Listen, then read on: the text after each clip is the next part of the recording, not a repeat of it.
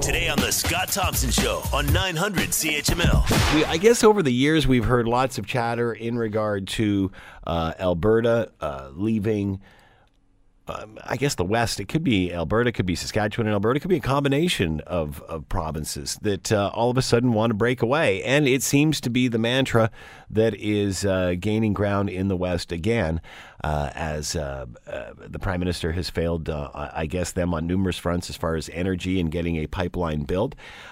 So what is the appetite for you ready? Wexit. And that's another thing. You'd think after seeing what the UK has gone through and Brexit and such, you'd think other countries would sort of think twice about this kind of thing. That being said, however, it does work for Quebec every so often when they start rattling the separatist drum. It seems to get everybody's attention. And look, the Bloc Québécois is back involved in the federal debate, which I still have a hard time with, considering that they only represent one province in the whole country. But that's the numbers game, and that's what we're dealt with. All right, let's bring in Christo Aivalis, Social Sciences and Humanities Research Council Postdoctoral Fellow in History at the University of Toronto. Is Wexit in Alberta's future? Christo is with us now. Christo, thanks for the time. Much appreciated. Thanks for having me. You know, we've heard this for years, Christo. There's every so often political tensions flare, and the West talks about separating. Is there anything different this time out? Is there anything different between this call for separation and what we've heard in the past? I mean, I'm not so sure that there is. You know, unlike a lot of the Quebec-based separatism, which has sort of been a long-lasting thing and has existed whether or not there's been a kind of liberal or conservative government in power. Yeah. Lots of history there. Yeah. Alberta separatism is largely driven by the fact that they have a government they don't like. And I think it's more political than ideological, if that makes sense. Because there was no real talk of Alberta separatism under Stephen Harper. And under Stephen Harper, the pipeline didn't get built. And, there's no discussion about loyalty, even though Justin Trudeau bought the pipeline. He's sort of done quite a bit to try to get that pipeline built relative to what Stephen Harper didn't nationalize the pipeline. And I think... I don't know. Christo, I've had experts on that'll debate that till the cows come home. No, certainly. But the fact is it's debatable. But if it's truly debatable, I think we would have seen Alberta separatism be strong even under the Harper years. But the reality is I think it's primarily driven by the fact that there's a government they don't like in Ottawa, and they are mulling separation. Now, we should note, the polling I've seen has said, at most, it's like quarter of Albertans, and I don't know how serious they are. We're not anywhere near close enough to the point where, we're talking, Quebec 95 or even Quebec 1980, where, a third, 40%, 50% or so of the population don't support separatism or do support separatism. So I don't know how serious this is. And unlike with Quebec, where they've had separatist premiers, Jason Kenney, at least in his rhetoric, has made it very clear he is not a separatist. And I don't think the UCP, at least as it's currently formed, is a separatist party. So I don't think there's an electoral option for separatists in Quebec that they could actually vote for. In Alberta, right. Unlike in Quebec, where there is. That being said, I mean, as you said, it's kind of hard to compare the Quebec situation to the Alberta situation. One certainly more historic than the other, with ideology that goes way back. That being said, I believe what you said was quite accurate. If the politics of the day isn't going in the direction that perhaps the province wants, then all of a sudden the separatist swords start being rattled. That is the same as Quebec. It seems to work for them. Are people in the West looking towards Quebec and saying, geez, these guys every so often say they're going to separate, and it seems to get everybody to their table? Well, I mean, I don't know if that's so much the case. Again, Quebec's had separatist tendencies, even in the past. I mean, Quebec had right-wing separatist tendencies before World War II, although not as strong as maybe the more left-of-center ones that we've heard since then. But Quebec's had separatists, whether there's been liberals or conservatives in power. I really only hear it in Alberta when a non-conservative government is in power, or whether even it was Rachel Notley with the coup d'etat comments from certain Albertans, basically suggesting perhaps it was time to overthrow the local government because it no longer fit the ideology. So I think with Alberta, it really is fundamentally driven not by any desire to actually separate, but a fact that despite their province sending almost a universal slate of Conservatives to Ottawa every election, they don't get the government they want, so they say we'll separate. There's also challenges for Alberta, though, because unlike Quebec, Alberta's landlocked, in effect, right? If Alberta wanted to separate without, Manitoba at least, they would have no actual access to port, meaning that if they wanted a pipeline, certainly they could build one to the USA if they wanted to, but if they wanted to build one to China, they would go through the same issues they currently have, because they'd have to go through a foreign country now, be it the Northwest Territories or be it, BC to get their oil to port. Whereas Quebec, there would be lots of issues if Quebec separated about what their borders were, how's that going to work with the Maritimes being severed. But Quebec has water access, and Alberta has nowhere near anything like that to manifest a new nation, I think. You say, as you said, this is largely political, or has a tendency to be political when it's in the West. At the end of the day, Alberta feels that they are not being listened to. Is this not a valid point? Alberta's not being listened to primarily, this is my view, because of the electoral system that their party, the Conservative Party, supports, which is first past the post. The reality is that even in 2015, which was a bad year for the Conservatives, they still won almost all the seats in Alberta. And if you look at the polls today, it looks like they'll win every seat but perhaps the one downtown seat that the NDP often wins. They're literally going to sweep the province, but they're only going to get about 50, 60% at best of the vote province-wide. It effectively means that nobody owes Alberta anything. The Conservatives have a captive audience because it doesn't matter, good or bad, the Conservatives are going to sweep the province. And for Liberals, NDPs, and Greens, they know that there's almost no gain to really listen to Alberta. Alberta is a captive province right now because of the electoral system. They're the fourth largest province, but they don't get as much attention as BC because BC is a province where any party can win seats. Greens, Liberals, NDPers, and Conservatives all have a chance at winning significant amounts of seats in Alberta. Same thing with Ontario. Quebec's a bit different, but Quebec's a multi-party province as well. And so at the end of the day, what's really, I think, getting Albertans frustrated, and maybe they don't want to admit this or they don't see it this way, is the fact that our electoral system means the Conservatives don't have to compete for their votes. And it means at the end of the day, Liberals and Greens and NDPers have very little to gain from giving anything to Alberta. Like if I'm the NDP right now, of course I'm going to side with British Columbia over Alberta because British Columbia will give me more than one potential seat. If the NDP got the pipeline built under Rachel Notley and Jagmeet Singh supported it 100%, the result would still be one seat for the NDP. And I can almost guarantee that because in all the other parts of Alberta, no matter what a Liberal or an NDP or a Green does for them, they will mark an X for the Conservative on the ballot, whether the candidate is good or bad or in between. So you're basically saying that until Alberta changes its electoral system or Canada does, that Alberta has what it has. I mean, again, at the end of the day, they're a province that feels they're not being listened to.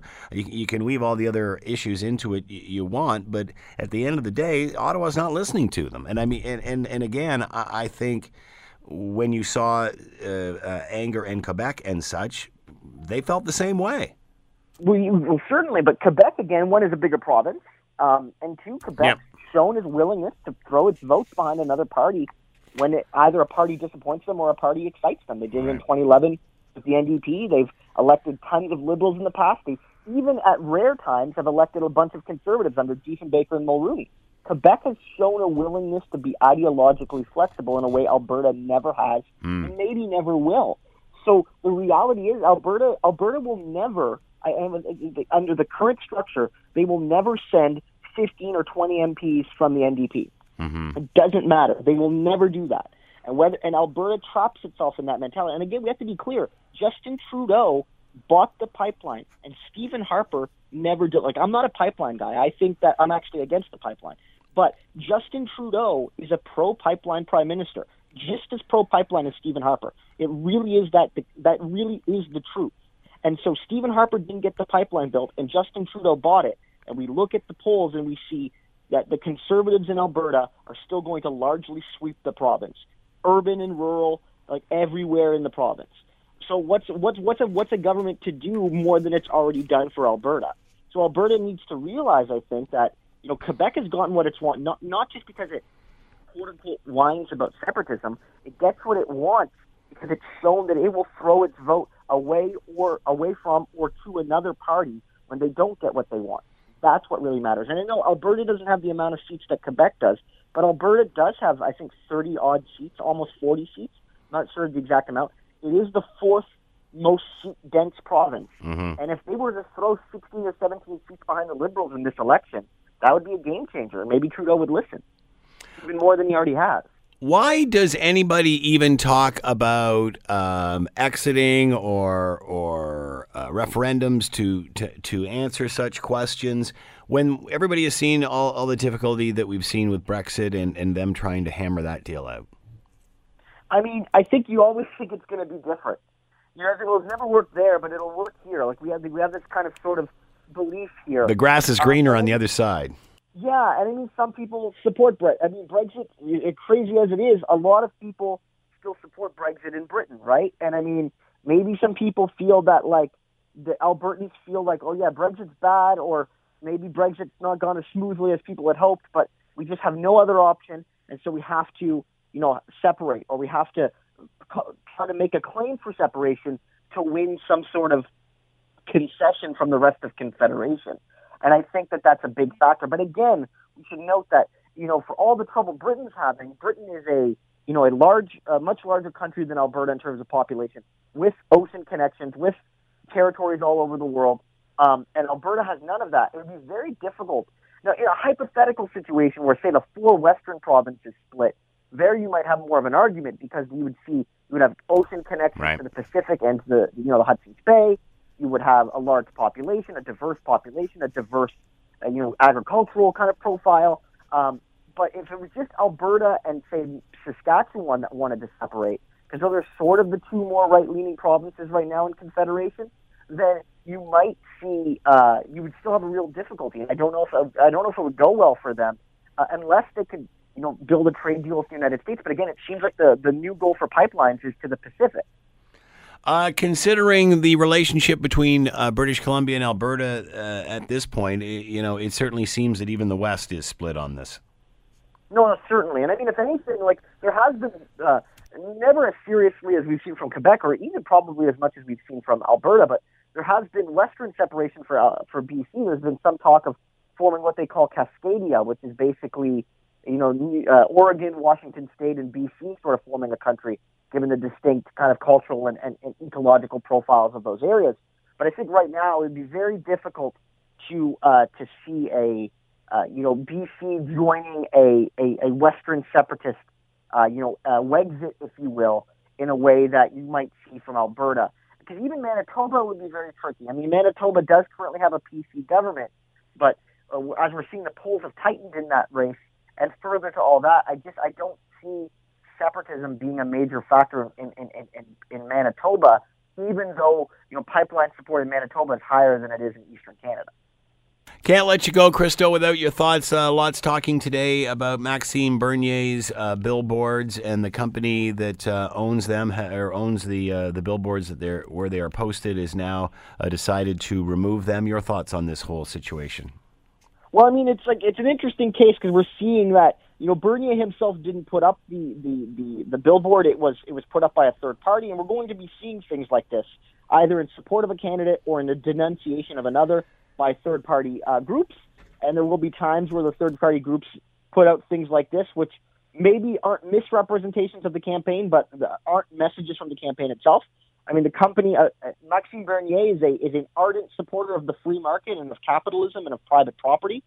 And companies can do what they wish with their private property. And I think Bernier is realizing that perhaps, Canadians, consumers are not a fan of his brand of politics. And we're going to be seeing that in many cases with billboards and things, I think, going forward. Should he be in the debates? No, I don't think so. I think the commission has been more than fair to him. They've given 3 broad proposals. One, run candidates in 90% of the seats. I think they can fairly say he'll do that. The other 2 require him to demonstrate the ability to win seats, basically.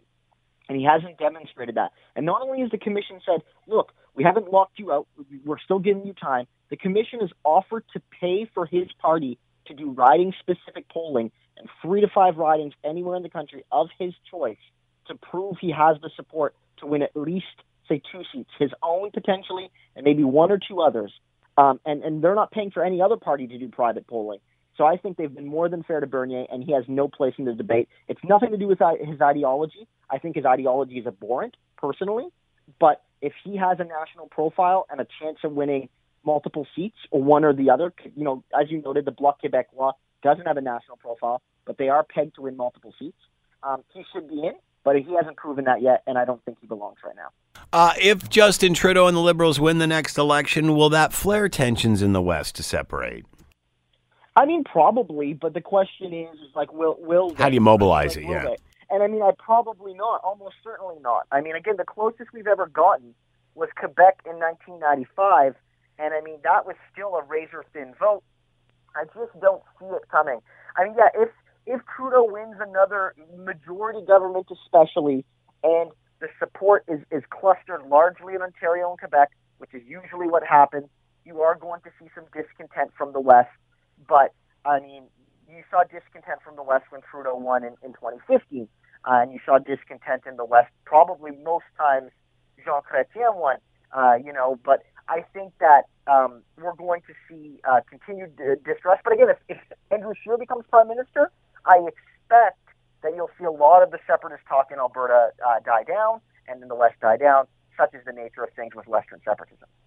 All right, Christo Aivalis has been with us, Social Sciences and Humanities Research Council Postdoctoral Fellow in History at the University of Toronto. Christo, as always, thanks for the time. Much appreciated. Thanks for having me. You're listening to the Scott Thompson Show podcast on 900 CHML. I've asked Dan McTeague this before in the past, of course, gas industry guru. And he has spoken to this. So again, Christo mentioned at this time that Stephen Harper couldn't get the pipeline built that now Justin Trudeau is. Let's bring in Dan McTeague. Dan, thanks for the time. What do you say? And I think we've talked about this before. Harper couldn't get the Trans Mountain built, but Trudeau can, or is, or going to. Where do you stand on this? It's wishful thinking, and I don't see an inch of pipeline being built right now. Trans-Canada, the TMX. I do, however, see the Northern Gateway, which after being held up in the courts for a couple of years, from 2010 to about 2014. Finally got the green light, only to have Trudeau come to power and kill it. So the first one up wasn't Trans Mountain, because of course the approval had not happened until 2016. That was well past Harper's time as Prime Minister. As for that, I mean, let's think about all the other pipelines that were built. Clipper pipeline, pretty big one. The existing Trans Mountain pipeline, the one that sends about 800,000 barrels. So I don't know where these folks with desert boots and pipes and little patches on their arms and their blazers come from. But frankly, I think they should open their eyes rather than their politics, because it's actually embarrassing to see people with education making that kind of a statement. So the fact that Harper couldn't get the Trans Mountain built, that was due to waiting for approval. That had nothing to do with one could, one couldn't. Well, Trans Mountain was only proposed at the end of 2013. It wasn't approved by the National Energy Board until 2016. Harper lost his election in 2015. I mean, look, there are revisionists and there are people out there trying to push an agenda, and it looks like this particular professor obviously is fits in that category. I'm not exactly sure what he said, but if he's suggesting that the previous Prime Minister neither tried nor did, we have the Energy East pipeline was also proposed in that period of time, killed by the Liberals.